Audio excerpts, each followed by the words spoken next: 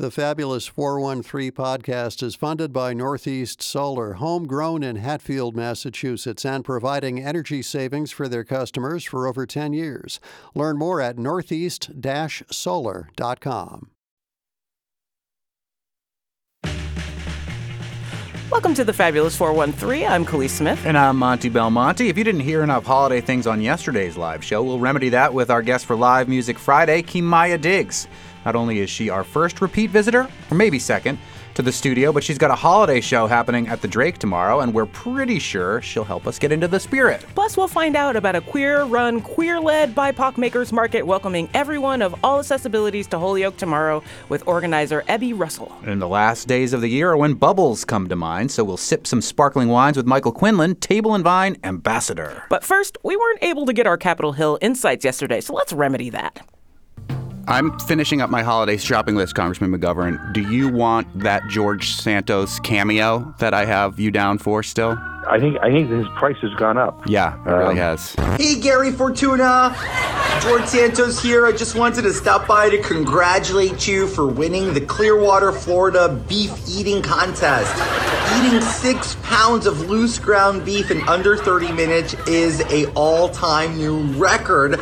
He said that he's made more money in like 2 weeks than he made an entire year in Congress. But I've heard and seen enough of George Santos when he was here. So I hope I don't have to see him or hear him again. Crossing that off the list then. Okay. Time for a one-day late weekly check-in with our U.S. Congressman from the 2nd Congressional District of Massachusetts and the ranking member of the Rules Committee. We were at the Norman Rockwell Museum on Thursday, so here we are with the Congressman now that Congress has wrapped for the year, but not without a lot of drama. You posted earlier this week, Congressman McGovern, that you took the floor to debunk Republicans' bogus impeachment sham. After a year wasting time and money, their own investigation, their own witnesses, their own internal documents have proven one thing: POTUS Biden is a man of honesty and integrity who follows the law. A fiery speech went along with that on the floor of the House, and yet the mostly Republican House has voted to formalize an impeachment inquiry. What is the difference, for those who aren't political insiders, between an impeachment and an impeachment inquiry, and how is this going to differentiate from what has been going on already over the last year into investigations into the president? Well, there has been an inquiry going on for over a year. So, I mean, it's not like this is the beginning of something. Really, this should be the end of something, because that inquiry has basically found nothing. All these conspiracy theories that keep getting repeated on Newsmax and Fox News, I mean, they've all been debunked. And a lot of what has gone on has been done in secret, which really, I think, is an affront to the American people. People are asked to come up and testify in secret, and then the chairs of these committees, Jim Jordan and Comer, get up on Fox News and cherry pick what they want and distort things and ruin people's reputations. So, I mean, I think that's their MO. Let me stop you right there, because in the Rules Committee, there was some drama surrounding this as well, where there was a clause taken out about an open and transparent clause in the rules for this impeachment inquiry that was taken out. Talk about what that was, what it means, and why it was taken out. Well, when we did our impeachment inquiry against Donald Trump, we had that clause in there that this has to be an open and transparent process. People need to have confidence that, in fact, this was done appropriately. We also had an amendment in the Rules Committee saying that you have to do at least one public hearing, at least one. And both of those amendments were turned down. So it tells you a lot about where they're going. The official explanation why the words open and transparent were removed from the inquiry, according to one of the Speaker's top aides, was because the resolution was too wordy. Well, I mean, really. Have you ever read legislation? Open and transparent, 3 words, all right? And they're important words. But look, Hunter Biden was up here yesterday taking Comer up on his offer. A while ago, he said, I want Hunter up here to testify. He could testify in secret or he could testify in public. Well, he wants to testify in public, but now Comer wants him to testify in secret. And what Hunter Biden is expressing, I think legitimately, and his lawyer is that we're not going to do that, because everybody who testifies in secret, you distort their testimony, and then you won't release the transcripts. So people are getting death threats. People's reputations are being ruined. So come on. We were here. We were doing this for one reason. Donald Trump ordered the Republicans to do this. When Donald Trump says jump, their response is how high. And, Jamie Raskin said yesterday on the House floor, when you read a whodunit, you know what the crime is, and then you figure out who done it, right? here, they know who done it, but they can't figure out a crime. They can't figure out an offense. In the Rules Committee, we asked over and over and over, what is the offense? What is the crime you're looking for? And they kept on saying, well, that's what this inquiry is about, to find one. Well, you spent a year doing this, and you've got nothing. So, again, this seems odd. I mean, make up a crime or something. But, I mean, the idea of saying we need to launch an impeachment inquiry so we can find something to pin on Joe Biden because we haven't found anything yet, that's not a reason to go forward with an impeachment inquiry. But look, this is a foregone conclusion. Their intention is to bring articles of impeachment to the floor next year. This is not about transparency. These people are allergic to transparency. This is about vengeance. This is about settling scores. And it really is quite sad. I mean, Hunter Biden made some awful, awful mistakes. He's had a challenging life. I mean, he's lost his mother and some of his siblings in a car crash and lost his brother to cancer. I mean, he's experienced a lot of trauma. Unfortunately, he turned to drugs and made some awful, awful mistakes. And he will pay for them. He has paid for some of them already. He can be facing potential jail time if depending on how those things turn out. But to try to exploit that, what they will have accomplished when all of this is done is they will have proved one thing. And that is they will have proved that Hunter Biden really is Joe Biden's son. Mm-hmm. That's about all they've been able to find. After a year and countless hours and millions of dollars of investigation, they've been able to prove that Hunter Biden is, in fact, Joe Biden's son. Before Congress closed this week, there was some big discussion on the Hill that had to do with the overseas wars that the United States is involved in. And according to Politico, there are some Democratic lawmakers that are frustrated with President Biden bypassing Congress to approve the direct sale of tank shells to Israel. What's your take on that situation? I mean, I think Congress's role, no matter how dysfunctional we may be, should not be set to the sidelines. We ought to be voting on these things. Now, having said that, I mean, I'm sure from President Biden's point of view is we can't get Congress to vote on anything. And as we speak in the situation in Ukraine, I mean, they literally are out of everything. And Vladimir Putin is already publicly taking a victory lap, saying that as soon as they run out of military aid, it'll take a week for Russia to take over all of Ukraine. I mean, Biden is trying to figure out, what do you do when you have a Congress that won't even bring any of these things to the floor. We're speaking with U.S. Congressman Jim McGovern, McGoverning with McGovern. We welcomed to our show earlier this week the cutest couple in nuclear disarmament, Tim and Wallace and Vicki Elson. And you this week took to the House floor to sound the alarm about nuclear weapons. We have had threats of potential nuclear weapons use in Ukraine between Russia with Israel and Hamas. It looked like a very empty House, which isn't uncommon for the speeches that are given on the House floor. But any resonance with the speech that you gave about the U.S. signing up with this international treaty to abolish nuclear weapons? I think we're getting people's attention. And look, you can't build the kind of movement that we need to build overnight, but we have to speak out more about it. And the fact of the matter is, over the last few years, we have withdrawn and Russia has withdrawn from a number of agreements and treaties designed to limit our nuclear capabilities. So we are probably at the most insecure position that we've ever been at since the Cuban Missile Crisis. And so now's the time to sound the alarm bell. And we have leaders that are casually talking about using nuclear weapons. So nuclear weapons don't prevent wars. They may be used in wars. And we have so many nuclear weapons on this planet that this planet, as we know it, could be destroyed in one terrible nuclear flash. Anyway, I told you after I came back from the UN that, I was going to be more engaged on this. And Timmons and Vicki have been engaged in this for a long, long time. But I meant it. I mean, and we're going to keep at it and try to get as much attention as we can. We get legislation over the finish line that can get us back on track toward nuclear disarmament. Before Congress closed, they did deal with some important issues in the House of Representatives. A story in the New York Times, the headline, "Got Time for Milk?" An overwhelmed House somehow does, with aid to Ukraine and Israel in limbo, a border deal elusive, and a mountain of spending legislation left undone. The House turned its attention to whole milk in schools. And the idea being that there are some who want whole milk to be introduced into public schools again, and then there are others that think it's too fatty and filled with trans fat. Where do you come out in the great milk debate of 2023, U.S. Congressman Jim McGovern? I'm for milk in schools, whole milk in schools. And the reason, okay. And I'm going to tell you why, because the science, and I've talked to nutritionists at Tufts and others, the science is now telling us that whole milk, the fat in whole milk, actually is beneficial for the development of young children in terms of brain development and other development. And in fact, a glass of whole white milk is better for you than a glass of skimmed chocolate milk, which is available in our schools right now. Mm-hmm. And I think our dietary guidelines, this is my prediction, they get reviewed every 2 years, but either shortly or in 2 years from now, will change to reflect that. I mean, because I think the nutritional science is moving in that direction. But some of the objection about doing what the Congress did was that, well, like, we have a process, let's just wait. And the problem with that is sometimes the process gets bogged down and bureaucracies take an awful long time to move forward.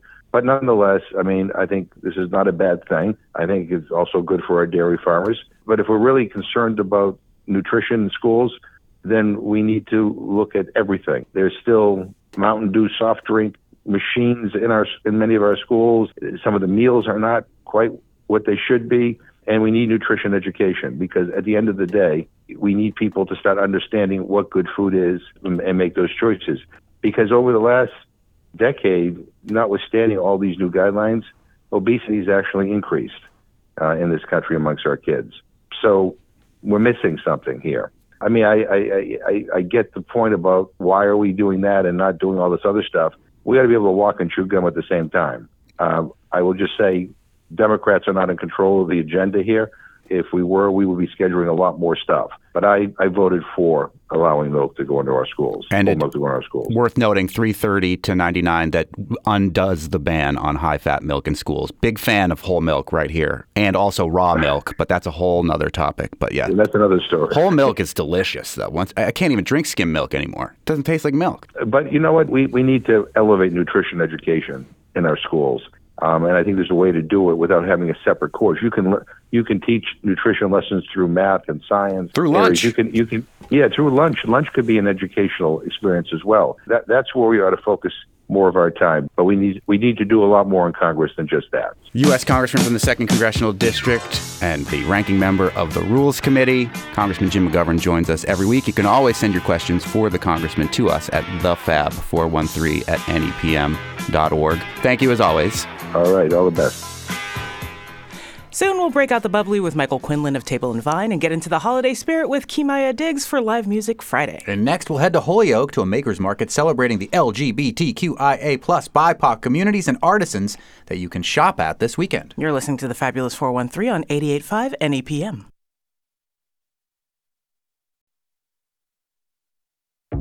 So we have talked about a lot of makers markets in the area for the holiday seasons, getting your gifts extra locally from artisans in the area. But this one happening this Saturday in Holyoke is extra special because not only is it queer, it is BIPOC, which means Black, Indigenous, People of Color. We are speaking with Ebbie Russell, the organizer of the Holiday Queer QTBIPOC Art Market, which is happening in Holyoke this weekend. Thank you for joining us. Thank you so much for having me, Khalees. Excited to be here. Yay.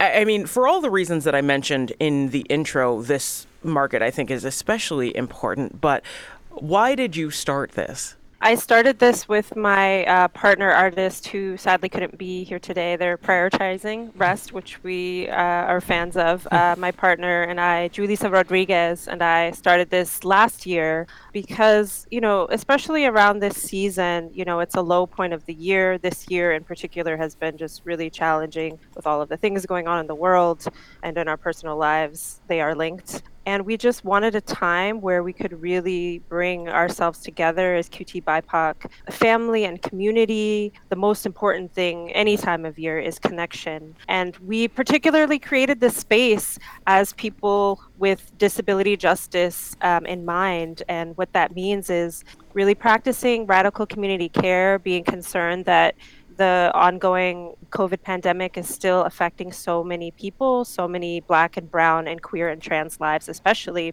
And there are so few places where we can gather safely. So the thing about this market, this extra special thing, is that we are requiring masks, high quality masks, practicing that radical community care, showing solidarity with and for our immunocompromised and disabled community of which we are part of. So that's been really important for us. And just to show up and show out for QT BIPOC artists. I mean, there's so many barriers that we face as artists, and especially during this ongoing pandemic. So we really wanted to have a space where we could gather safely, where we could celebrate each other, hold our grief together, but ultimately celebrate our joy and our wins of the year.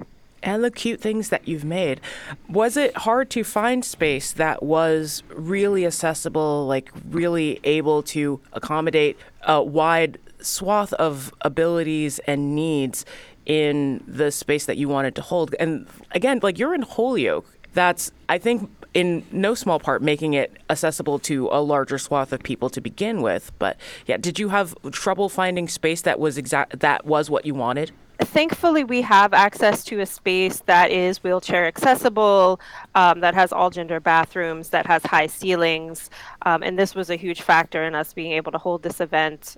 So yeah, but I mean, it is very hard to find spaces, especially a lot of venues who, they're not continuing with masking, and it's such a simple thing that we can do to prevent each other getting sick and sicker. So we've really found that we had to create our own space to do this. This is one of many things that we've provided over the past 2 years. We also provide creative community circles, Julissa and I, where we invite especially QT BIPOC artists and community. Both of us are visual artists and poets and performers and dancers. So whenever we get together, we always want to bring in the different types of arts and different types of expression. So we're inviting people in to do that. And you'll see a lot of that at the market too. There's going to be some performances. There's going to be poetry, percussion, some spoken word. I recently was published in an anthology, so I'll be reading some poetry. We're going to have some fierce vendors selling original crochet items, art prints, some super high-res stickers, just really cool items made by local queer folk. Congratulations on getting published, by the way.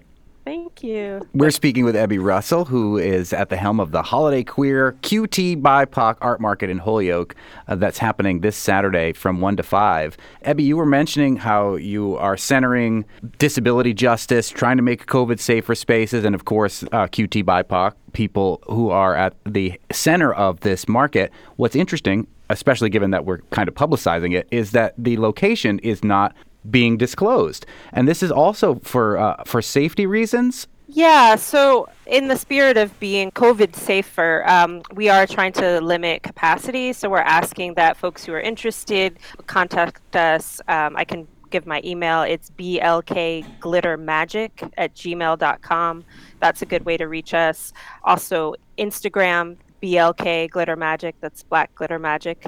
So we're just trying to have a little bit more an eye on community care and how we keep us safe, and part of that is also limiting numbers. Another thing that's interesting, too, is if you do go on the social medias about this, a lot of the artists have been posted on there, and there's ways to, if you still feel not safe enough to come to the market itself, that you can support these artists either by, buying their stuff online or even just supporting them through, say, Venmo, etc. Yes, we definitely encourage you. If you can't make it out for whatever reason, we hope that you will support our artists. If you email me or if you follow me on Instagram, you can see the various Venmos of artists. We want to provide so many more spaces like this, and we want to keep these markets going and have them happen more than just around the winter holiday time. We're always accepting donations for our artist fund, and we would greatly appreciate any donation. We organize this ourselves.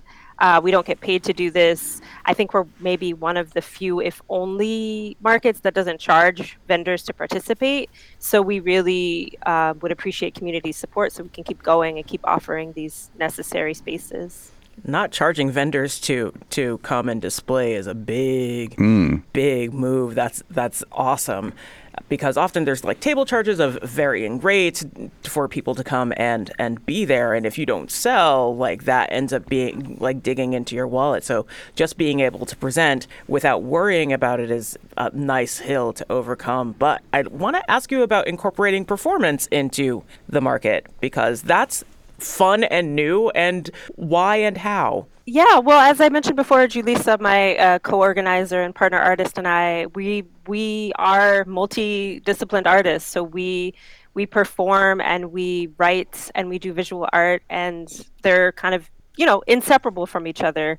So we'll be selling some of our visual art, but we also just wanted to, anytime we invite community in, we want it to feel like a celebration. It's not just a market. It's not just about making money, although it's very important for us artists at this slow time of year to make money. But we also want to create spaces where people feel held and feel comfortable and feel good. As I mentioned before, connection is everything. So we want people to feel like, they've stepped into someone's living room and they're able to like sit for a while and hear about what other people are feeling and thinking, and hold each other in this time of grief and a lot of despair, but, ultimately coming back to joy. The importance of spaces like this and markets like this in the universe of queer joy and BIPOC joy and varying abilities joy, just creating a space to engender that, and your feelings on making that space and how successful you feel like you've been in doing so.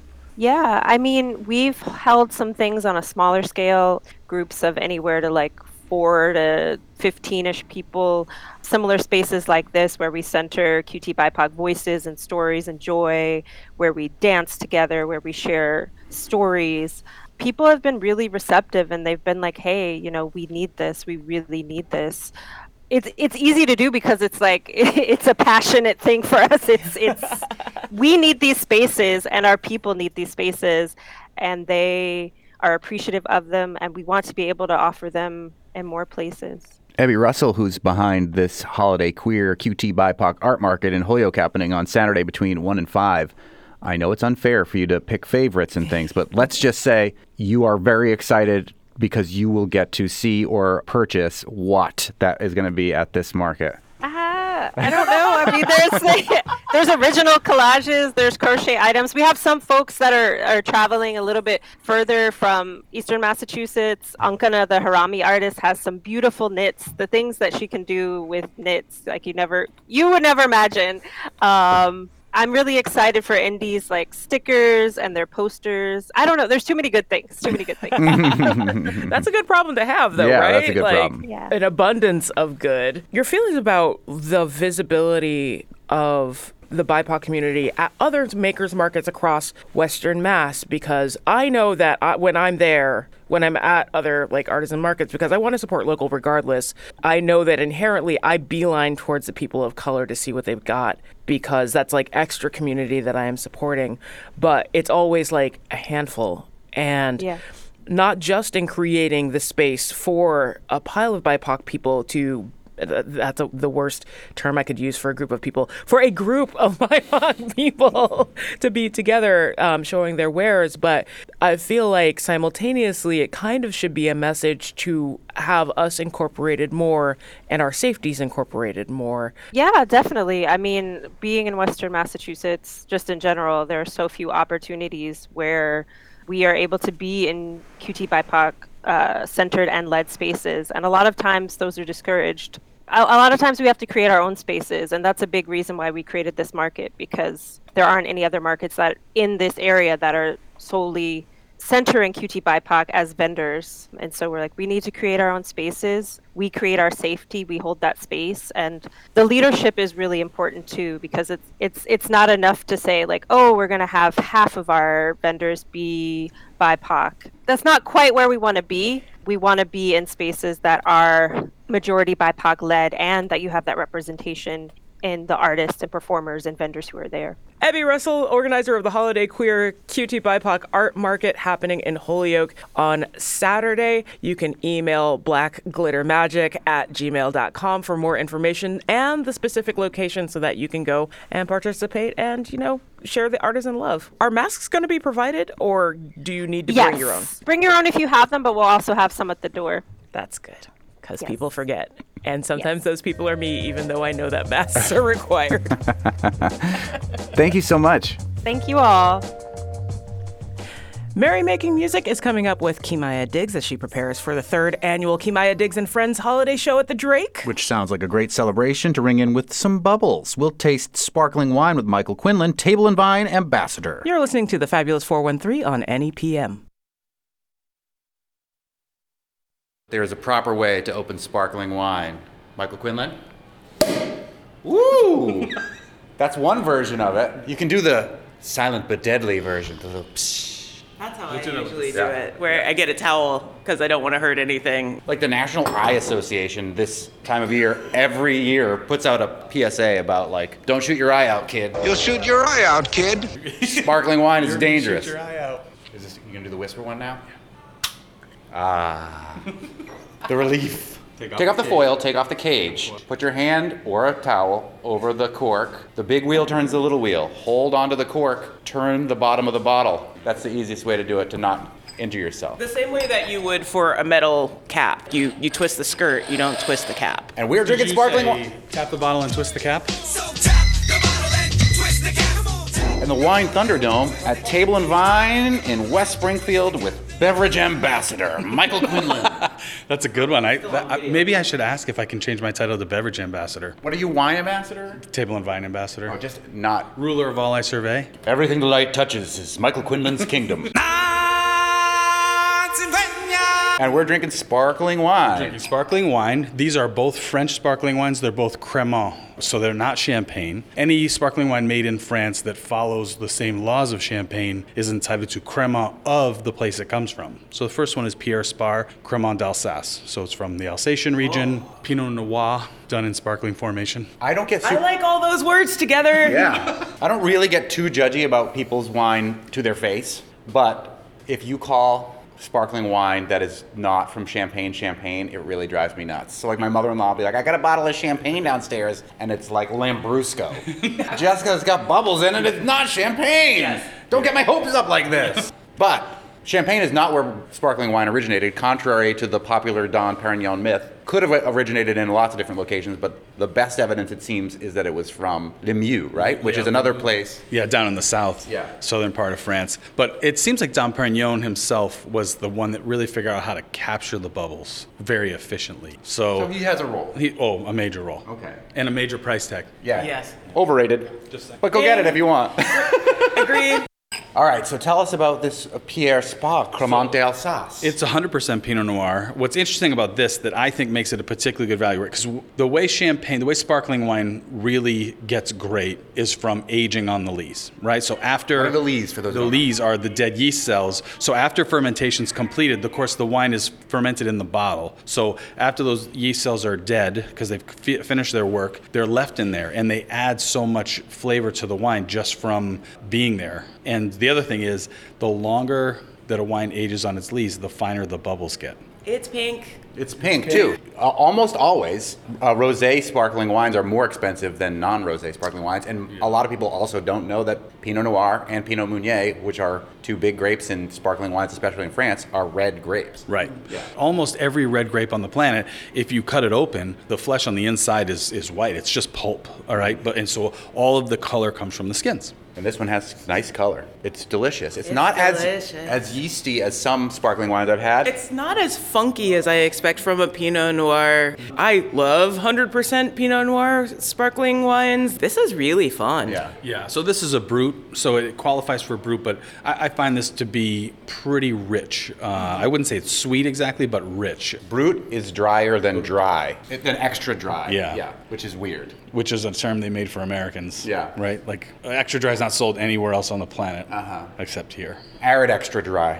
Don't be shy. You can use it as underarm deodorant. Get a little closer. with arid extra dry. To get close. Don't lick it. It could be delicious. No. If it's Take champagne. the aluminum out, you can lick it. Champagne proper, hard to get for like less than, let's say $45-50 kind of minimum on most of the time. Mostly, yeah, $37, $38 is where the bottom of champagne is now. But cremeaux are made oftentimes almost as elegant a style and are usually much more affordable. Agreed. I love the acid on this too. It's just a really nice cleaning thing at the end happening. Yeah. It whispers at the end, right? It just, drink me. Drink me. Better look first.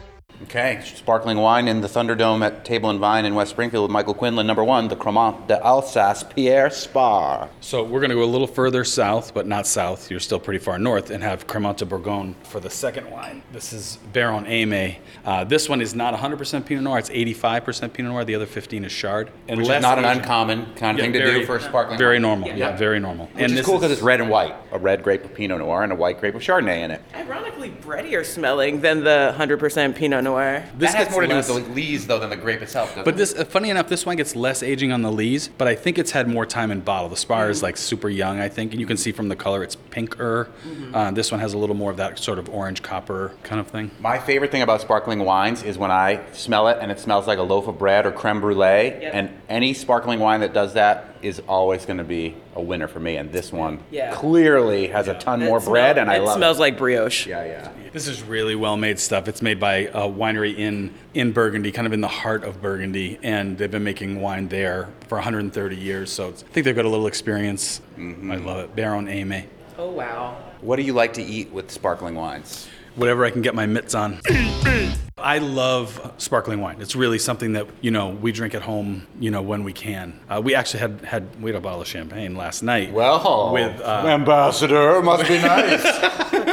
with a stir fry that was super fun, and I feel like champagne does that, right? Like a little spicy stir fry. If even like chicken fricassee with like sort of the cream in the sauce, that richness, champagne still does that well. It's so versatile, and also really great sometimes when you're just standing around with friends and glasses. Cheers. I had sparkling wine last night too, but it wasn't champagne. I'm a radio host, not an ambassador. I just bought a bottle for my best friend's mom. Nice. For champagne Christmas or just, of champagne. Yeah. Yeah, I have to save up for that. But she's worth it. She's amazing. I usually buy one bottle of champagne a year. Treat yourself. Treat yourself. Mimosas. Treat yourself. Fine leather goods. Treat yourself. It's the best day of the year. The best day of the year! But when you have those occasions, I feel like real champagne just goes to a different level, right? This is delicious, right? It has exactly what we were talking about, the brioche thing, but champagne, oof. Tell us why you think that is. I think it has to do with the aging. I think it has to do with the soil. Like the great chalk that we understand of the White Cliffs of Dover resurfaces in Champagne, right? This is the same chalk terroir, and it just gives the wine so much power. That's what makes Champagne different, is the power. And really, honestly, one of the reasons that Prosecco's become so popular is because Champagne's sort of naturally bitter too, and like Prosecco's so soft. But that bitterness, that sort of intensity of flavor means everything to me in Champagne. Some people might not understand why still wine exists, and then how do they get the bubbles in the champagne? So how do the bubbles get in there? Yes. I'm glad you said it, not me. Right, exactly. So grapes are harvested, wine is produced to about 10% alcohol, so it's stopped then, while it still has sugar in it. Then it's bottled. This is a Champagne method, right? Then it's bottled. There's a little bit of yeast still in there, there's sugar in there, and then the fermentation restarts in the bottle. So the derivative of fermentation is CO2, so it's trapped in the wine. And it would have, in a vat or whatever, escaped, It would have been and then released. still they keep those bubbles in the bottle. Yeah, exactly. And usually they're put like with a beer cap or a crown cap on the bottle, and then they're able to pull that off and put the cork in pretty rapidly to preserve the bubbles. You know, you can imagine what it was like before technology allowed this to be done by machine. When people are doing it by hand, they must have been soaked, right? Like every time you're like, okay, quick, get the cork in, and they're just like getting sprayed with champagne. It was like you won the World Series every day at work. If you're working in Champagne, it is like you won the World Series every day at work. You don't necessarily need to drink sparkling wine in a champagne flute, but we are. We are today. We often don't at home. When I'm at home, we use actually even like Burgundy glasses, even like big, wide glasses for champagne, because the aromatics are definitely undervalued in champagne. That's like the difference between having it in a flute and having it in something like a coupe, right? Like you get just more space for it to release all of those scents for you to inhale. By the way, we're not just using flutes. We're using Table and Vine branded champagne flutes. They are gorgeous. Yeah, they're not for sale. A lot of times people use flutes because it's easier to make your glass look like it has a lot in it when there's a little glass. And so if you have to buy lots of bottles of champagne for, say, a wedding, a little goes a long way in a flute. Don't fill it too high because it's going to foam over, right? So Right, you just put a little bit in there, perfect. and you drink it, and you're like, that's it? I've never been able to verify this, but I have heard that there was a time on the BBC when they would be broadcasting and people would push a champagne cart around so that the presenters could drink champagne while they were presenting the news on the BBC. Is that how they were using the taxpayers' dollars? Because that's state-funded. Winston Churchill was big into champagne. So. I mean, yes, but also, I haven't finished this bottle. They can have the rest. Right. Paul Roget, right? That was the one he liked? Yeah, half bottle every day at lunch, supposedly. And I don't know if he actually said this or not, but during World War II, saying, like, remember, we fight not only for France, but for champagne. And I kind of love that. I believe the first draft was probably the other way around, and like his advisors were like, "You can't say it that way. You can't say it that way, sir." Sir, can we swap that? No, I have my priorities. Both of these are delicious. But do you have a favorite? Yeah, it's the Baronum. Michael Quinlan, do you have a favorite? I'm going with the same. Baron Aimé. It's unanimous. It's unanimous. I'm voting also for the Snoopy and the Red Baron Aimé. A funny-looking dog with a big black nose. Pink Baron in this case. And it's gaining a little bit extra funk, like on second pass, like, and just. A tiny bit less bread, a tiny bit more funk, but that's a good I trade. think to me, it's a good progression of this wine. And you said we're not allowed to talk specific prices, but affordable. Affordable. Yeah. You say this is the best affordable sparkling wine you've got in Tubman-ish. But like the Pierre Spar is like, if you've got somebody who thought that champagne was a little bracing, like maybe put off by the bitterness of it, like that's a great entry into what sparkling wine can really do and do well. It's got that great Alsatian finesse thing going on in the whole region. So lovely. Remember when Pinot Noir wouldn't be able to do this? This is like the only good thing about our planet getting warmer. Oh no. The only good thing. Pinot Noir can do this? Yeah. Because you can get ripeness out of it now, or you can get flavor this far north, right, in a place that they never dreamed of making red wine before. Like, there are people that are like, oh, my grandfather, he like wondered why we even had it, you know, but... Well. That means we have to like stop it at here where we got to the sweet spot before we lose them all, and also coffee and chocolate. Yeah. We fight not only for global climate change, but for champagne. And coffee and chocolate. Yeah. Every day of our lives. Every day. We don't need another Pinot. Khalees keeps threatening to re-record that. I and will yet, eventually, we're 201 because I can't shows live in. like this, and we shouldn't be forced to listen to that. I love it. It's not good. I did a little fact-checking on those Winston Churchill and BBC champagne-related things, and according to the International Churchill Society of Champagne, Winston S. Churchill famously said to the creator of Paul Roget champagne and others, quote, "In victory I deserve it, in defeat I need it," talking about champagne. And it's not France we are fighting for, but champagne. And I looked up to see about the BBC and sparkling wine. I couldn't prove that their actual presenters are drinking sparkling wine while on the air, but there is an article from a few years ago. BBC keeps a cork on the champagne but spends more on sparkling wine. Corporation's total alcohol expense bill for 2013 came to £42,000. But the BBC was trying to do exactly what we were just trying to do right there, which is not put up any red flags by buying champagne proper, but by buying other sparkling wines. So come on, let's up our game, NEPM and WGBH, our parent company. Okay. And on that note, it's time to missile those toes and tan in your bombs with Kimaya Diggs on this very holiday-oriented Live Music Friday. You're listening to the Fabulous 413 on 88.5 NEPM.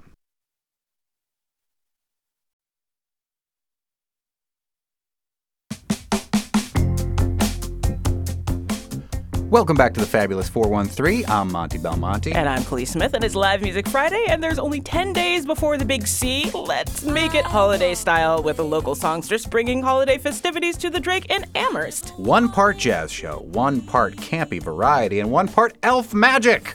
If that's a thing, the Kimaya Diggs and Friends Holiday Show is for lovers of tinsel, sing-along fanatics, and folks who want to kick off the holiday season in style. Whether your holidays feel joyful or blue, the Kimaya Diggs and Friends Holiday Show welcomes you with open arms and the ringing of silver bells. The show also promises holiday costumes, which you are encouraged to arrive in as well, and decorations, and just good end-of-the-year vibes all around. Thanks for joining us, Kimaya. Thank you so much for having me. No problem. We're glad to have you back. I think we mentioned before that you might be the second, because we had Cloudbelly in twice, but you weren't here for one of them. That's but you're true. The second guest to come back twice in our 201 shows here in the Fabulous 413. Wow, I feel honored. That's great.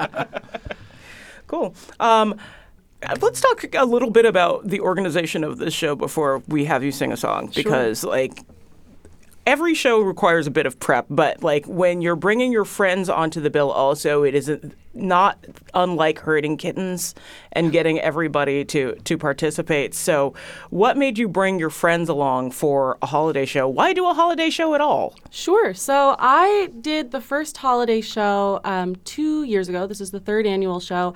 And I had a loss in my family, and looking towards the holidays, it looked kind of bleak, and there was so much joy and cheer all around, and I didn't feel like it was for me.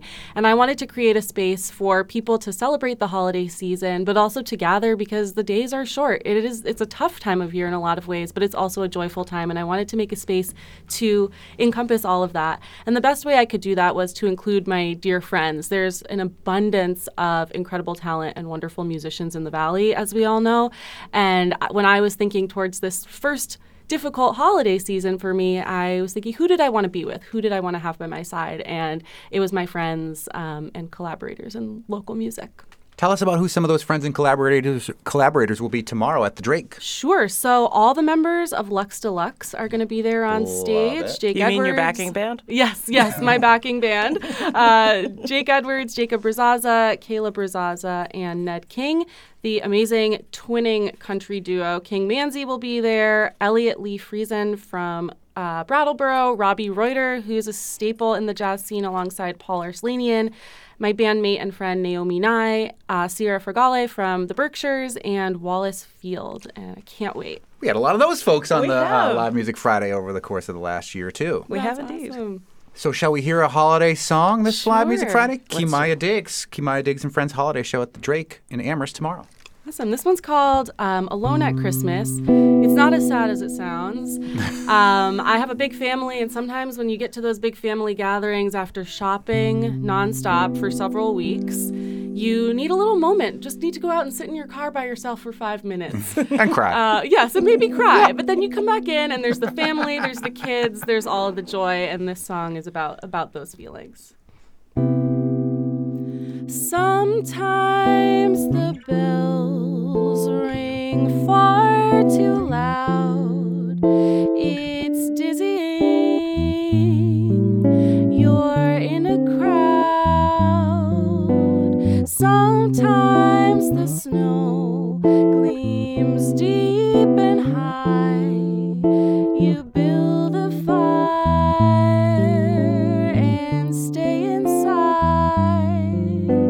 Sometimes the meaning of holiday joy gets lost in all the details of the day. Sometimes an evening at home makes you think, perhaps this year I'll stay.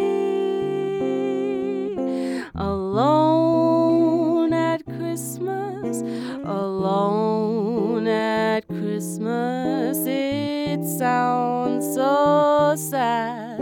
It's not that bad. On my lonesome, it's never lonesome.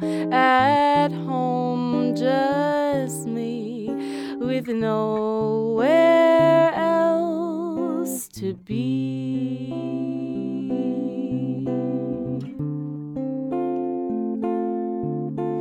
Sometimes the season is hard to bear, the gifts to buy, the clothes to wear. Sometimes the cheer is all too much. It breaks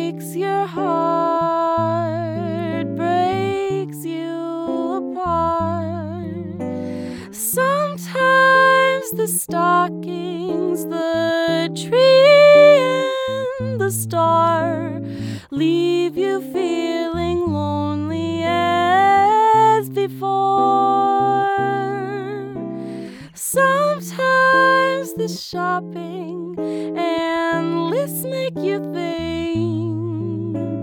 Maybe less is more.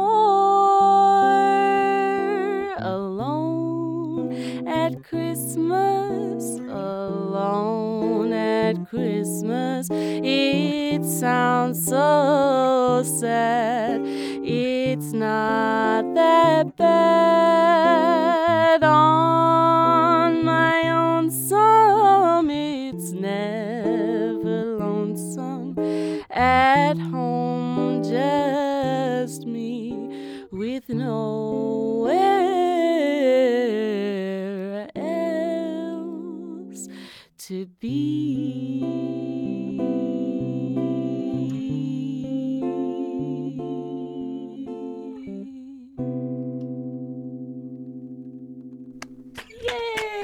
Kimaya Diggs. Kimaya Diggs and Friends holiday show at the Drake in Amherst tomorrow. So asking for a me, because I have been asked by other people to write holiday songs, and I freeze immediately because I'm like, what do you do? What makes a good holiday song, and do you find it easy to do?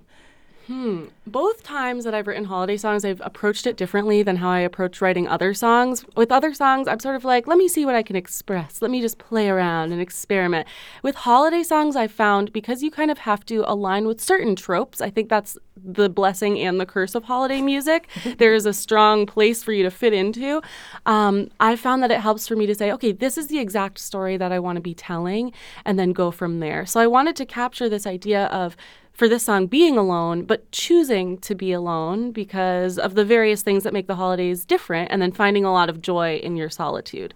And that's where I started. Because the other thing about holiday music, because it's pretty cute genre of music, you can't get too complicated. I can't have a very, this narrative was almost too complex. I was like, how do I explain this song in 3 little verses? But it's, it has to be fairly straightforward. And I tried to just embrace the great tradition that I'm trying to be a part of songs that don't try to get too deep. It was deep enough. I was getting all emotional, and that's what I love about holiday music, this bittersweet quality to it. I've been talking, Khalees and I are going to talk about some of our favorite holiday music and stuff next week on the show. Awesome. But the things that always relate to me are the sad and bittersweet holiday songs. I find myself loving those the most. What are some of your absolute favorites, and by whom, that are that you're inspired by, and or that you just put on when you need to feel the feels? Yeah, I would say Santa Baby, Eartha Kitt's version, classique. Controversial because some people don't consider this to be a Christmas song, but I love Sarah Vaughan's version of My Favorite Things. The way that she sings the first half is just so stunning to me. And then I really love everything that Nat King Cole did. All of his Christmas music is so gorgeous. And then I don't know if I like this song, but it is a notable song that I love to return to every year, which is Michael Bublé's version of Santa Baby, which is so aggressively heterosexual. He's like, Santa buddy, bring me a 54 convertible steel blue. And I'm like, wow. This is a very manly version of Santa know. Baby. It's very intense. Or he's Betsy, our this is a engineer, gave 2 thumbs up. Yeah, because maybe he's into bears. You don't know. You never know, right? You never know. It's a great version though. Well, Kimaya's 3rd annual holiday show is happening at the Drake on Saturdays at 7 o'clock, 8 o'clock? It's at 8 o'clock. 8 o'clock. Are you covering any of these songs? I am, yeah. So it's going to be a set mostly of classic holiday tunes, a handful of originals by me and other people, actually. King Manzi's going to do an original tune. And then lots and lots of classic jazz standards, because I grew up singing jazz, and this show's an opportunity for me to sort of go back to those roots. I love it. And I see that you have a holiday EP, One More Holiday. I do. Yeah, that is what I will be listening to on the drive home this evening. Thank and then you. I will drive by myself alone in my car and cry, which is my favorite thing to do. Yes, happy holidays to you. You've made sadder holiday music, which is exactly what he's looking for. It helps me out. It really, it's cathartic, and that was so beautiful. I can't wait to listen to the EP on the drive home. Kimaya Diggs, who's a holiday show with friends, is at the Drake tomorrow in Amherst. Thank you so much. Thanks for having me, and see you tomorrow. Yes. Next week on the show, we'll reveal the solid sound lineup with Wilco's Jeff Tweedy. We'll also hear about First Night in Northampton with Northampton Arts Council event producer Steve Sanderson. We'll find out what the White House holiday party is like with one of the attendees, Western New England School of Law professor Jen Taub. And not all the holidays are about cheer. We'll find out about the scarier side of Christmas with folklorist Jeff Belanger. And maybe, like Monty alluded to, we'll share some of our favorite movies and music and a couple of games you can get for your friends in case you're waiting till the last minute to buy them gifts. And don't forget, we want to hear about your favorite places or most impressive light displays in our area. We've got 2 submissions from Greenfield already. Send pictures of the best light displays in your neighborhood to thefab413@nepm.org. We'll see you next week on the Fabulous 413.